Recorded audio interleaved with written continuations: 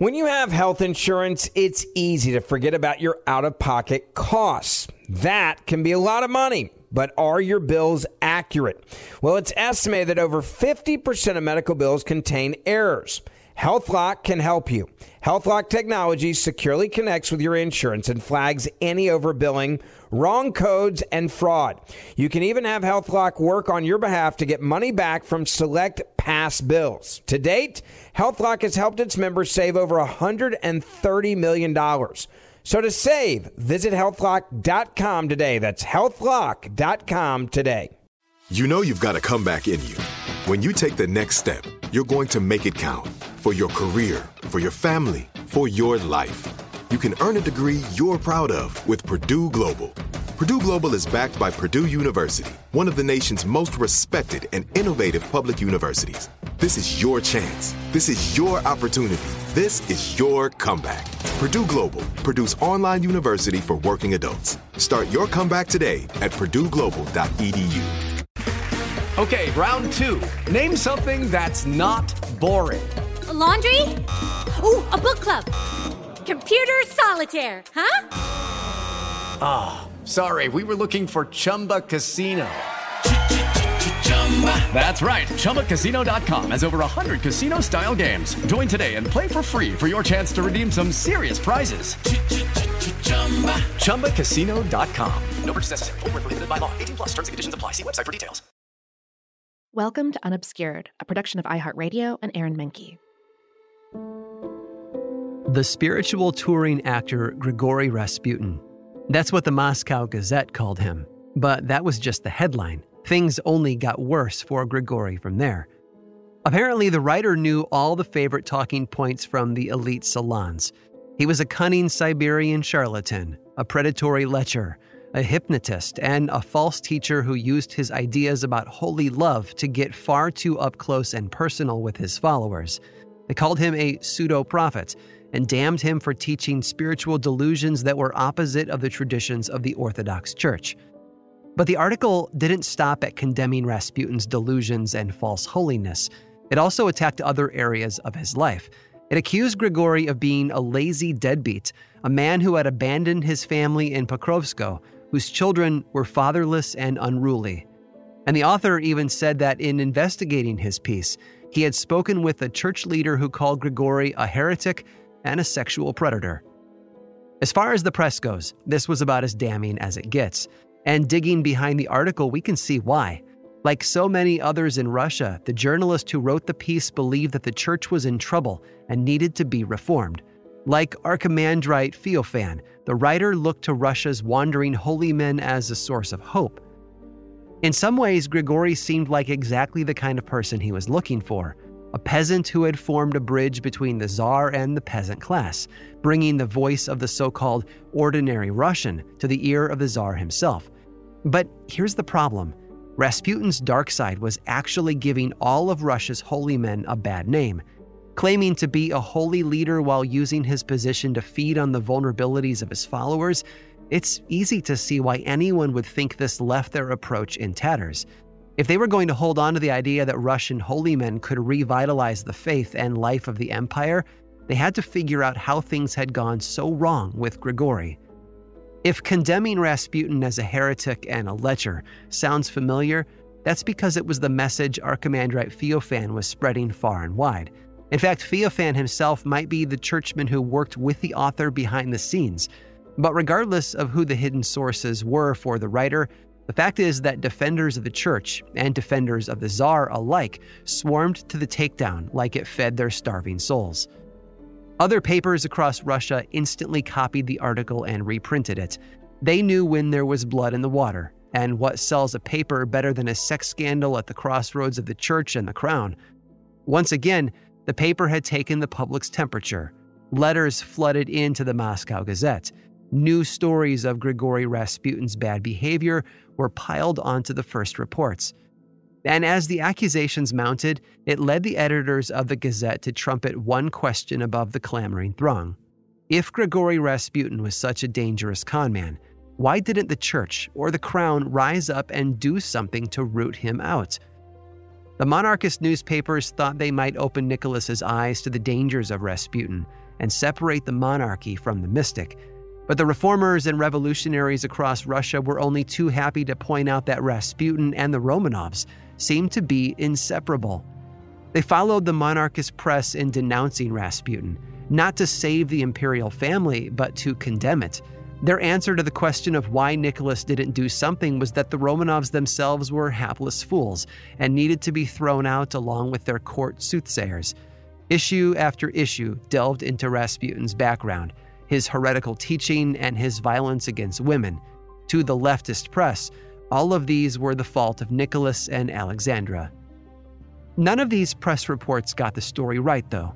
Monarchists and revolutionaries alike layered rumor and insinuation over every kernel of truth. But all the reporting was eaten up by a public hungry for more news about the secret inner workings of the Romanovs' domestic world. And then there's this deep irony to contend with. Russia at the time was an empire divided. Not only were revolutionary groups and monarchist brigades battling each other for the future of Russia, but they were often fighting within their own ranks. Each faction rarely managed to maintain their alliances for long. And yet in Rasputin, they were now finding a common cause. Or better put, a common enemy. This is Unobscured. I'm Aaron Mahnke.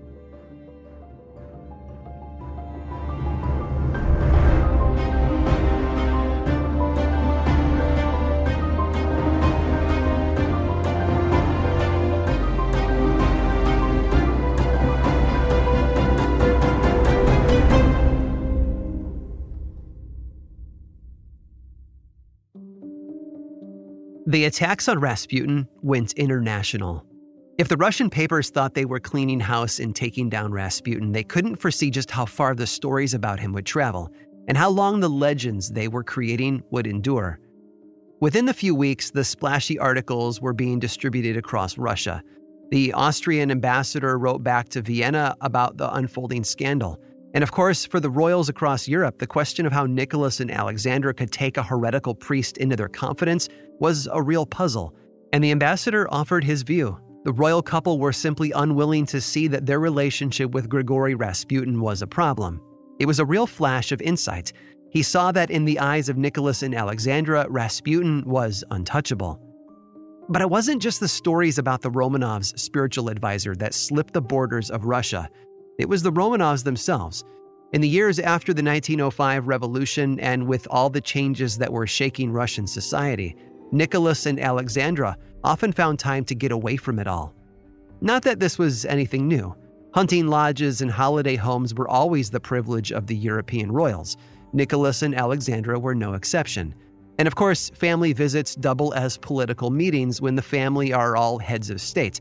For example, ever since their marriage began, Nicholas and Alexandra had regularly traveled back to her old stomping grounds in Germany, and Nicholas even had a Russian Orthodox chapel built for Alexandra there. Often they stayed with Alexandra's brother Ernie at his summer retreat, or visited relatives in the Danish royal family. And these visits didn't slow down as their family grew. As things heated up at home, I can only imagine that they were too happy to slip the troubled borders of their empire, leave the troublesome issues in the hands of a prime minister like Stolypin, and try to find some cleaner air. Of course, there was a more personal reason that the Romanov family would have wanted to retreat from the turmoil of their empire into some sort of tranquility. You see, Alexandra was sick, and the truth was she had been sick for years. Here's historian Helen Rappaport to tell us more. I think Alexandra clearly was plagued with sciatica from her teens, because when it was announced she was going to marry Nicky in April 1894, one of the first things Queen Victoria arranged was to get her treatment for this crippling sciatic pain she suffered from. So she was sent to Harrogate for a water cure. And that was the first probably of many later on in her life after she'd had the children. She went more than once, I think, to Bad Neuheim in Germany for water cures. So she had always had the sciatica.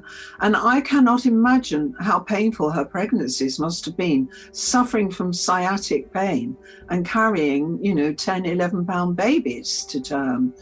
She must have been dreadfully consumed by pain at times, and she was often had to be lying down. She genuinely had terrible ear infections and migraines, and oh gosh, there wasn't almost any complaint she didn't at some time suffer from. So that kind of coloured family life, I think, more than perhaps we realise.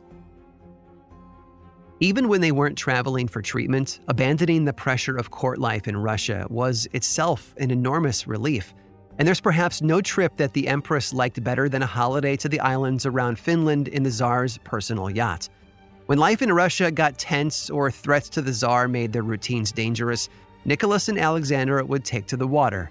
There, surrounded by a loyal crew with warships from the Imperial fleet bobbing in formation on all sides, Nicholas and Alexandra felt their most carefree. Prying eyes were left far behind.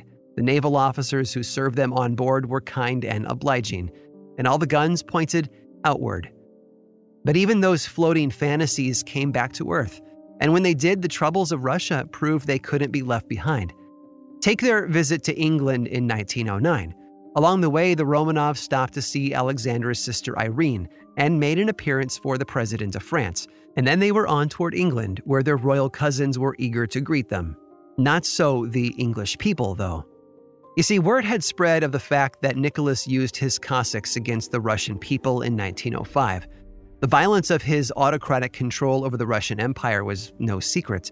Socialist rallies in London were held as the Romanovs' yacht sailed toward British soil. The young British Labour Party collected resolutions from across Britain condemning the blood on the hands of the Tsar, the terrorism of his supporters like Ilyador, and the actions of the Russian secret police. And it should be pointed out, if we remember the way the Tsar's Cossacks ran down protesting workers in 1905, we have to say the British workers who rallied in Trafalgar Square had a point. Maybe that's why everyone from schools to evangelical societies to trade unions all signed on to condemn the Romanovs' visit.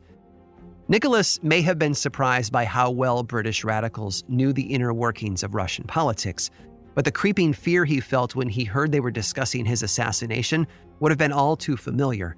It was the feeling he fled when the family took to the sea. So Nicholas and Alexandra made their visit a short one. The coastal towns were flooded with English and Russian police who choked them to a standstill. It could have only confirmed to the Tsar's critics that Russia was ruled with an iron fist. At night, the Romanovs retreated to their floating fortress. When they visited Sweden, Nicholas and Alexandra didn't even dare to set foot on land. So the imperial family didn't have the best reputation beyond the borders of their empire, let alone among the people they held under their power at the time. And that was all before the press sank their teeth into the story of Grigory Rasputin.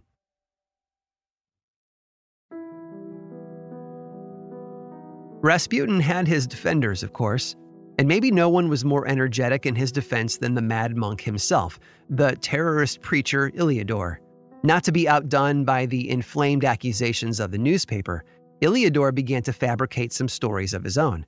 Rasputin was not a sexual predator, said Ilyador. So much the opposite, in fact, that Grigory had mastered his sexual urges so much that he no longer made love to his own wife. He lived with special holiness. He was Russia's saving grace. Anyone who wrote attacks against Rasputin should be bound and beaten bloody. That was Ilyador's message. Not a pleasant fellow, really. But Ilyador's bloodthirsty defenses of Rasputin weren't nearly as effective as Rasputin's own technique to disappear.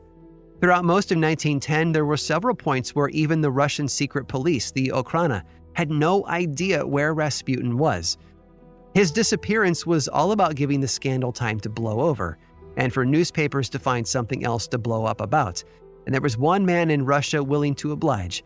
That's right, Ilyador himself. Do you remember how I told you that Rasputin had orchestrated a one-on-one meeting between Ilyador and the Empress? She had forced a few promises out of the man. Maybe he agreed in the moment, but he swiftly changed his mind. Soon enough, he was back in his pulpit, letting fly against the Tsar, the government of the Duma, the Prime Minister, and just about everyone else he considered a part of Russia's decline. And that included leaders in the church. Now, obviously, they didn't take too kindly to that, and they sent an order. The monk Iliador was being reassigned once again. This time, he was supposed to leave his base in the city of Tsaritsyn and go where he couldn't make so much trouble, the remote monastery of Novotsil. But leaving his influential position on the banks of the Volga River was the last thing Iliador wanted to do. His first course of action was a frantic message to Siberia. He was calling on help from Rasputin, of course. After all, Grigory had been able to arrange a one-on-one meeting with the Empress the last time he got in trouble. Why couldn't he use the same get-out-of-jail-free card again? And while he waited for an answer, he took some action. Gathering his closest disciples around him, Iliador retreated into his monastery compound and barricaded the doors. Douglas Smith writes that Iliador even started blasting out messages in his typical bombastic style, that he wouldn't leave unless every brick of the monastery was covered in his own blood, that he would see his home become his grave before he would be sidelined by the church. You know, the usual stuff. Now, we don't know if Rasputin was involved in what happened next, but it's clear that the news made its way to Nicholas, and the Tsar was having none of it. Naturally, he sided with the leaders of the Russian church. They should do what they needed to do to tamp down this violent dissenter. After all, it's not like Iliador had been cultivating goodwill with anyone among Russia's elite. All this back and forth made its way into black and white. Soon enough, the papers were saying that Iliador had rallied his terrorist followers to his cause. And it wasn't a small movement either. By one reckoning, thousands of people had traveled the Volga to gather around Iliador. It looked more and more like a fight was brewing. The twists and turns in the story were complex. It was a story of espionage, secret agents, and backroom deals. To sum it up simply, though, a complex bargaining process began. While Nicholas sent negotiators to hash out the situation with Iliador, Rasputin rushed back into the Romanovs' lives once again to discuss things with them behind the scenes. The situation was explosive. Realizing that Grigory was out of hiding, the prime minister met with Nicholas. He wanted to convince the Tsar that Grigory was bad for the throne and bad for the empire. He put all of Russia at risk. Nicholas, though, wasn't convinced. He essentially met the prime minister with a shrug, and he said, "Why don't you just meet with Rasputin yourself?" So finally, after months of ducking the secret police, Nicholas had to arrange it. Grigory met face-to-face with Prime Minister Stolypin. And Stolypin came armed for the encounter. When they faced off, he showed Grigory a file packed with reports from the Russian secret police. He said they proved that Rasputin was a heretic who had betrayed the Russian church. Stolypin believed that by threatening Grigory, he could get the man to back down and disappear from the imperial court. But he didn't know just how much Rasputin believed that he was on a mission from God. Grigory dared Stolypin to show the file, not to Nicholas, but to Alexandra. And then when they went their separate ways, Grigory wasted no time. He told the Empress about the police reports himself. All that the prime minister earned from the encounter was Alexandra's fury. Rasputin was right. The Romanovs were on his side. This swirl of activity around the Romanovs did nothing to shake Iliador from his fortified monastery. The mad monk was still sending Rasputin messages asking for help and laying plans to grow his power. At one point, he even pretended to cooperate for a while and took to the road. But in the end, it was only just buying time for him to gather more diehard believers to his cause. He circled back to his headquarters with even more supporters in tow. In fact, he had gathered an army. Men and women had marched to his fortress by the tens of thousands. All of them hung on Iliador's every word as he called for the new representative government of Russia to be torn down in a shower of blood, and for people like Prime Minister Stolypin to be beaten in the streets. And even as it got more and more hypocritical, Iliador and his followers still held on to the idea that all of this was actually helping the Tsar. It was, as Dr. Heather Coleman puts it, a naive monarchism. Historians have pointed to a great phenomenon of naive monarchism, of ordinary people who believed that the government was the problem, and if only they could get to the Tsar was faithful to the little guy, and that the problem was the bureaucrats in between. As these ideas grew more powerful and Iliador added to his numbers, Nicholas had a choice to make: turn the full might of his imperial forces on rebellious monarchists or give them free rein to undermine his government. The choice he made was a fateful one, because in the end, Nicholas backed down. He issued a full pardon for Iliador. The mad monk had gone up against the Tsar and won. But that victory sowed the seeds of his own downfall. In beating the Tsar, these self-defeating monarchists proved once again that the Tsar could be beaten. This very public battle between the Tsar and the terrorist preacher had distracted the press from the story of Rasputin, but it hadn't distracted the rest of the Romanov family. Knowing that meetings with Grigory had happened behind the scenes, the other Romanovs believed that Rasputin was really the one behind Nicholas's decision to fold in the face of Iliador's growing forces. So at one point, Nicholas's mother, the Dowager Empress, decided it was time to take her son in hand. She met with Nicholas and Alexandra in the palace. She gave her boy a good tongue lashing. She demanded that Nicholas end the scandal, sever the friendship, and send Rasputin away. Alexandra fought fire with fire.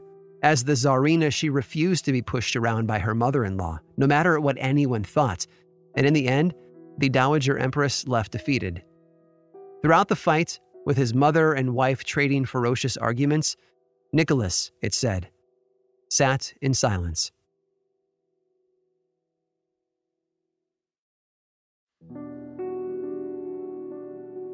He put Russia behind him. After all, it was true. The scandal did need time to blow over, so Grigory Rasputin set out to the one place he always wanted to go. He wanted to refresh his soul, to commune with God. So he went to the Holy Land. But if that conjures up stories of Grigory's early religious life, of his wanderings and his lonely struggles on the road, that might give us the wrong idea. Because this wasn't quite the kind of lonely pilgrimage to Jerusalem that a holy man might make on a shoestring and a prayer. Quite the contrary. Rasputin was doing something popular. It turns out that the trip sounds a lot like the kind of Holy Land tourism that people are still doing today. Here's historian Douglas Smith to explain. It's not as exotic maybe as it first seems that, a Russian in 1911 would be going to the Holy Land. There were actually package tours that Russians would go on that would take them to see the places connected to the life of Jesus. And this is essentially what he did, is he went on one of these package tours, if you will. But he was profoundly moved by the experience, and he wrote about it, and he sent letters back to Nicholas and Alexandra about the meaning it had for him. One of the things that he came back with was a renewed conviction that the only true form of Christianity was Russian Orthodoxy. That was just the kind of message that would be welcomed with opened arms by friends that Rasputin had left behind. And he made a beeline for none other than Iliador.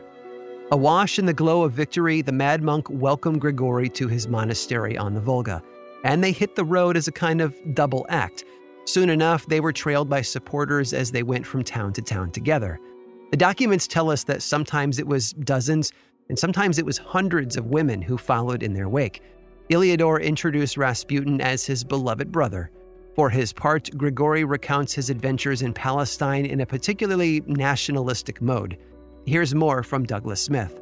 He had nothing but horrible things to say about the other branches of the Christian faith, and he came to believe that pilgrimage to the Holy Lands should be encouraged among Russian society as a way of instilling greater faith in the church, and by extension then by instilling greater faith and loyalty among Russian Orthodox believers and subjects of the crown in the sanctity of the throne itself, that this was a way you could further bind Russians to the autocracy was through these trips to the Holy Land. And he would come back and speak about his experiences there, and this definitely sort of gave him a greater sense of religious authority in the eyes of his believers. When they ended their speaking tour back at Iliador's monastery, the monk gave Rasputin a lavish send-off. It seemed to Grigory that their friendship was secure and that he had made a successful return to Russian society. Maybe he even believed that the bad press and the bad days were behind him. He was friends with Iliador and friends with the Tsar. What could go wrong? But if he only saw smooth sailing ahead, then he hadn't been paying attention to the way that Iliador treated his friends. So it seems Grigory didn't have his guard up a few months later when he arrived in St. Petersburg. He heard that Iliador was also in the capital, purchasing a printing press for his monastery. Iliador invited Grigory to travel with him to meet with a member of the Holy Synod, their supporter, Germagen. Naturally, Rasputin agreed, but he was walking into a trap. When the pair arrived, they found that Germagen was not alone. As they stepped into the room, Grigory realized that he was also faced by two other men, a Cossack officer who was one of Iliador's violent monarchist allies, and another man, Mitya, who Grigory knew well. In fact, Rasputin and Mitya had spent quite a lot of time together. They were fellow mystics, fellow holy fools in the eyes of many, and had been friends for long enough to know that they hated each other. So when he stepped into the room with them, Grigory finally realized what he was in for. He tried to retreat out the door, but they grabbed him and forced him into a chair. And they laid into him. If the prime minister had tried to make Rasputin back down by threatening him with a few documents, this crew took a more direct, more violent approach. As Iliador would later tell the story, they took turns screaming in Rasputin's face about his sins. He had deceived them. He had fooled everyone. He was an imposter, a hypocrite, and a predator, and now he deserved to be condemned. Rasputin tried to answer back, but this wasn't a conversation. Germagen, dressed in his priestly robes, grabbed Rasputin by the head. In his other hand, he held a gold cross, and he smashed it down on Rasputin. He called him a devil. He hit Grigory again and commanded that he never again enter the imperial palace. Another blow fell, and he forbade Grigory to ever meet with the empress, and the beating went on. It's a dramatic story. Iliador said that Rasputin left the room that night shaking, pale, and covered in blood, promising that he would never enter the Romanovs' palace again. He kissed an icon pressed on him by Germagen to seal the promise, and dragged himself out into the night. The Cossack officer remembered it a bit differently. He told other government officials that Rasputin had fought all three of them before overpowering them and escaping into the street, swearing revenge. Whether it went one way or the other, one thing is clear. In an instant, Iliador and Rasputin had gone from allies to enemies. Iliador was hot off the heels of his very public victory. He knew he was on the rise, and he felt untouchable. All along, to this point, Rasputin had been the one standing between him and the Romanovs. It seems Iliador thought he could finally do away with Grigory and step into his place. And powerful men in the church, like Germagen, saw Rasputin as a stain on their religion. They were only too happy to turn Iliador against his fellow preacher. But if they had been able to turn the tables on the Tsar, they found that Rasputin would be a tougher target. In fact, their attack on Grigory backfired. Just a month later, Germagen got news. He was being stripped of his position in the church. After being booted from the Holy Synod, he was exiled from the capital. And of course, he had been Iliador's strongest ally. With him gone, the other members of the Holy Synod came for the terrorist preacher. Exile orders came down, and so did the command that he was no longer a monk. Iliador was defrocked. On the way out the door, both men pointed their fingers at Grigory. All of this was retaliation for their attack on him. It's more likely that their battle with the Tsar and the church, the battle they thought they won, was finally catching up with them. But regardless, they had no trouble blaming their defeat on Rasputin. And in his fury at having the tables turned on him so severely, Iliador decided to make his final play. He would unleash the weapon he had kept under wraps and finally drive a wedge between Rasputin and the Tsar.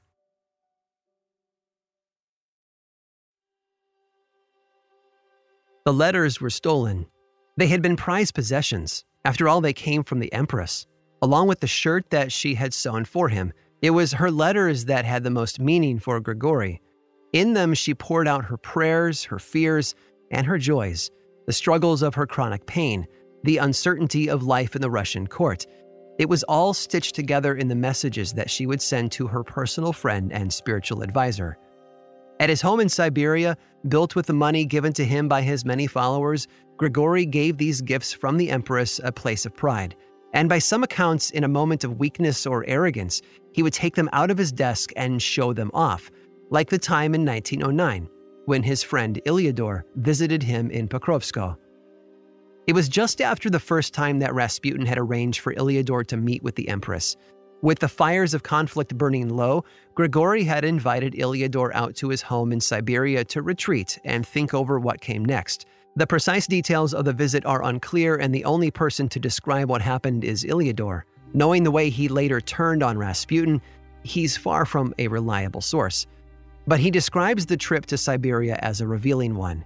He says that as they traveled into Grigory's hometown, Rasputin told him wild stories of his degenerate youth and boasted constantly of his close ties with the royal family.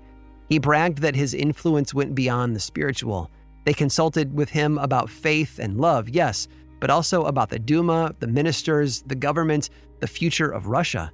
Ilyador writes that Rasputin got so boastful in his claims that he even said that Nicholas and Alexandra had bowed at his feet and that the Tsar could not even breathe without him.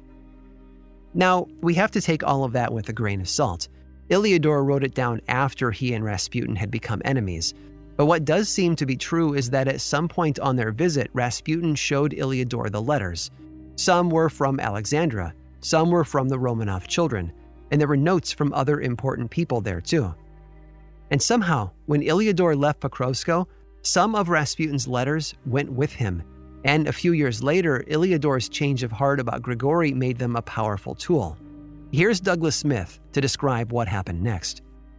Alexandra wrote to Rasputin at a moment of extreme grief and sadness and emotional distress, in which she talks about, I'm only able to, feel at peace and at ease when I can rest my head on your shoulder, when I am in your presence, when I feel your warmth around me. And Ilyador basically held on to this letter as a weapon to use against Rasputin when the time came.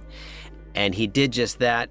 Copies of the letter were made. They spread throughout society. And it became the basis of this notion that there was a sexual relationship between Rasputin and the Empress. There never was any such relationship. But again, this information was brought before Nicholas, and he was presented with the actual letter, and he said, yes, this is Alexandra's handwriting, took the letter, put it in his desk drawer, and basically said, we will not speak of these matters further.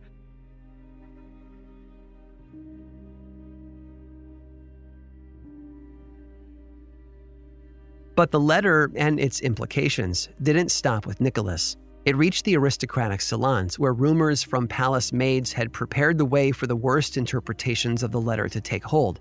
And it reached members of the Duma, the Russian parliament, where politicians who opposed the Tsar saw the opportunity to revive the outcry against Rasputin as a way of weakening the already weak Romanovs.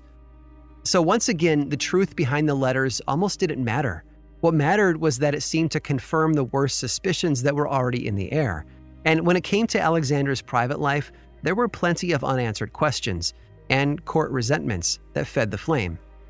After all, Alexandra had become a mysterious figure in Russian society. To the people around her, she seemed secretive and conniving. And in fact, she seemed to line up perfectly with their suspicions of people from outside Russia who took up positions of power there. Apparently, none of these malicious prejudices had gone away. Of course, looking back, we now know that at least part of why Alexandra often retreated from company in the Russian court was because she was in chronic pain and suffered through the illnesses that she dealt with year after year. We would hope for a little more generosity and a little more mercy from people living through the things she suffered. But there was none of that in Imperial Russia.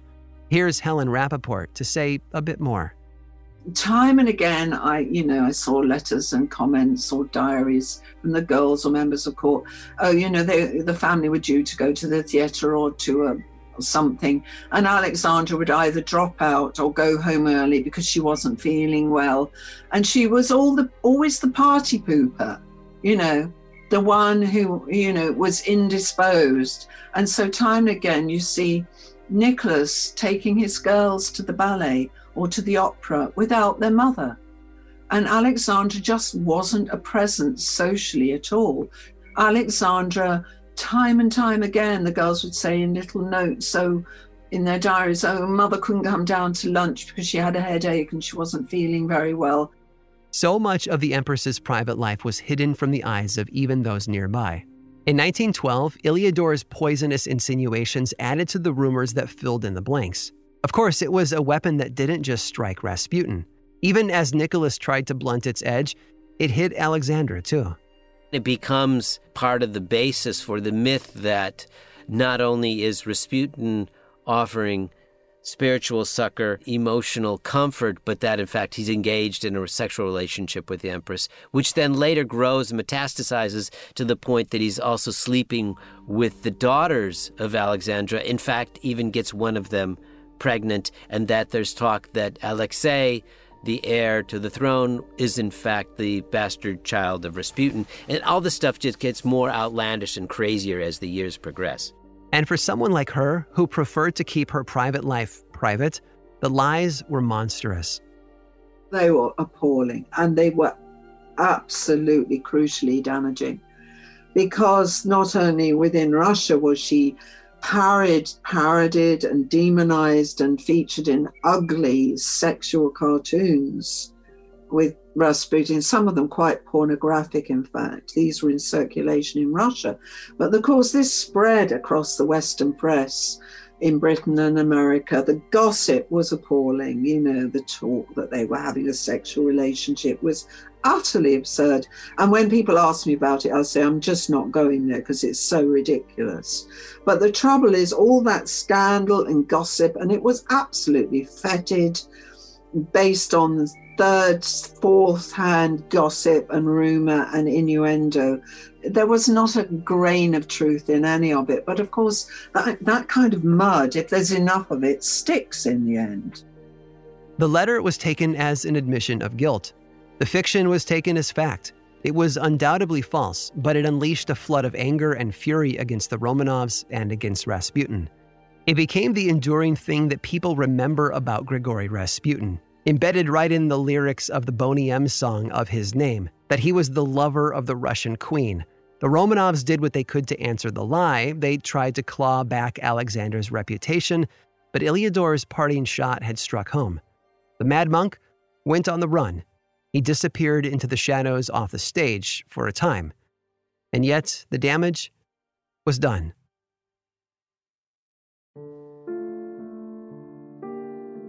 Shots rang out.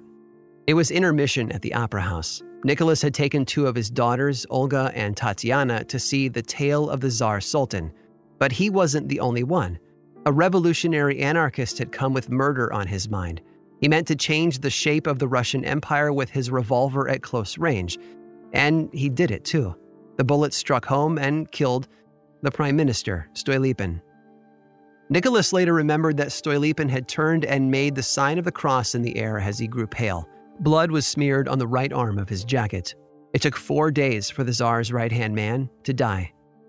This was one more act of violence that was laid at Rasputin's feet. The papers wondered whether Grigory had somehow been part of the plot of the assassination.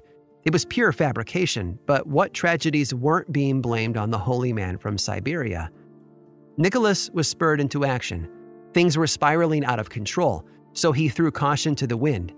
As publishers spun up the presses to run articles and booklets on the mystical sex maniacs supporting the Empress, Nicholas did everything he could to reverse the concessions he had made in 1905.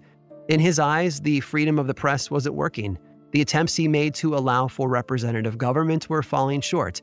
His Empress was being derided, his ministers murdered, and even monarchists were fighting against him. It was time to reassert his God-given authority. It was time for violence. The Moscow branch of the Okhrana raided the printing office where a book against Rasputin was being printed. They smashed the presses, seized the books, and shut down the operation. The author, with his original manuscript tucked away, went on the run. A message was sent to the governor of the city: silence every mention of Rasputin. Not the barest whisper was allowed to reach the page. With the secret police rampaging throughout the city, the governor agreed. Over the course of the next few months, stories about Rasputin brought on harsh reprisals. But the voices of Russian writers had been set free by the edicts of 1905, and it was far too late to cage them back up again. Publishers, determined to hold on to their newfound freedoms, continued to print stories about Rasputin. And the more the Tsar's forces attempted to silence those stories, the more certain the people became. Grigory Rasputin, the devil of lust, had his grip on the Russian throne. That's it for this week's episode of Unobscured. Stick around after this short sponsor break for a preview of what's in store for next week. This is it. Your moment. This is your time to make your comeback with Purdue Global. When you come back with a Purdue Global degree, you create opportunity for yourself, your family, and your future. It's a degree you can be proud of, a degree that employers will trust and respect.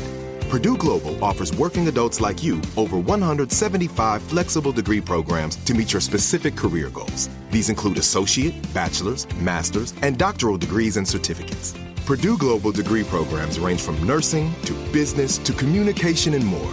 Whatever your interest, we have the degree that will move you forward.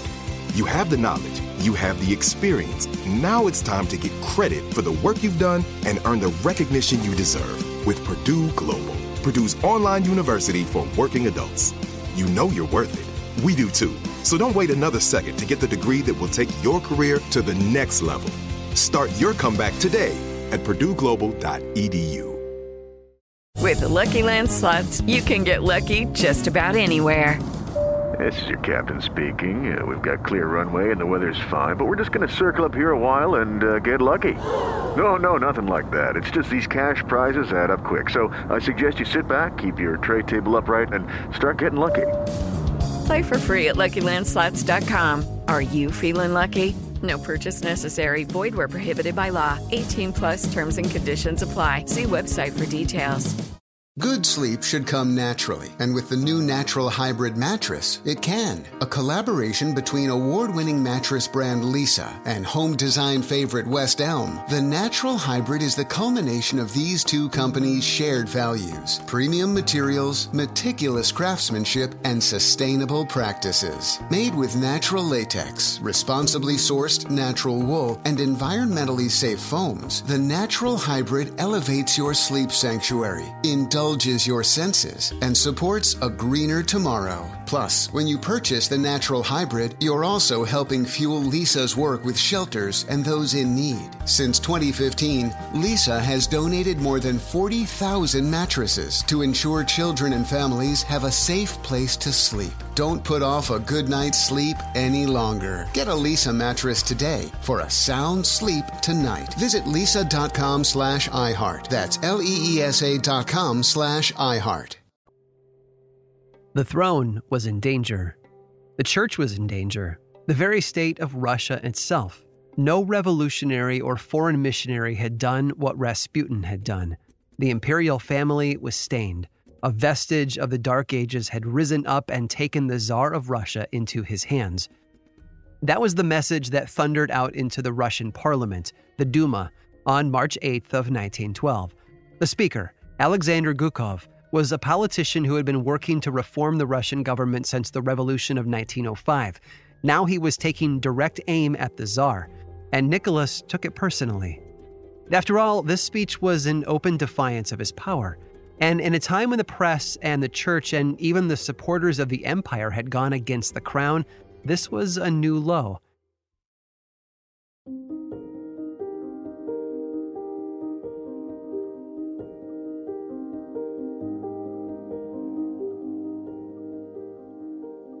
Unobscured was created by me, Aaron Mahnke, and produced by Matt Frederick, Alex Williams, and Josh Thane in partnership with iHeartRadio, with research by Sam Alberti, writing by Carl Nellis, and original music by Chad Lawson. Learn more about our contributing historians, source materials, and links to our other shows over at grimandmild.com/unobscured. And as always, thanks for listening.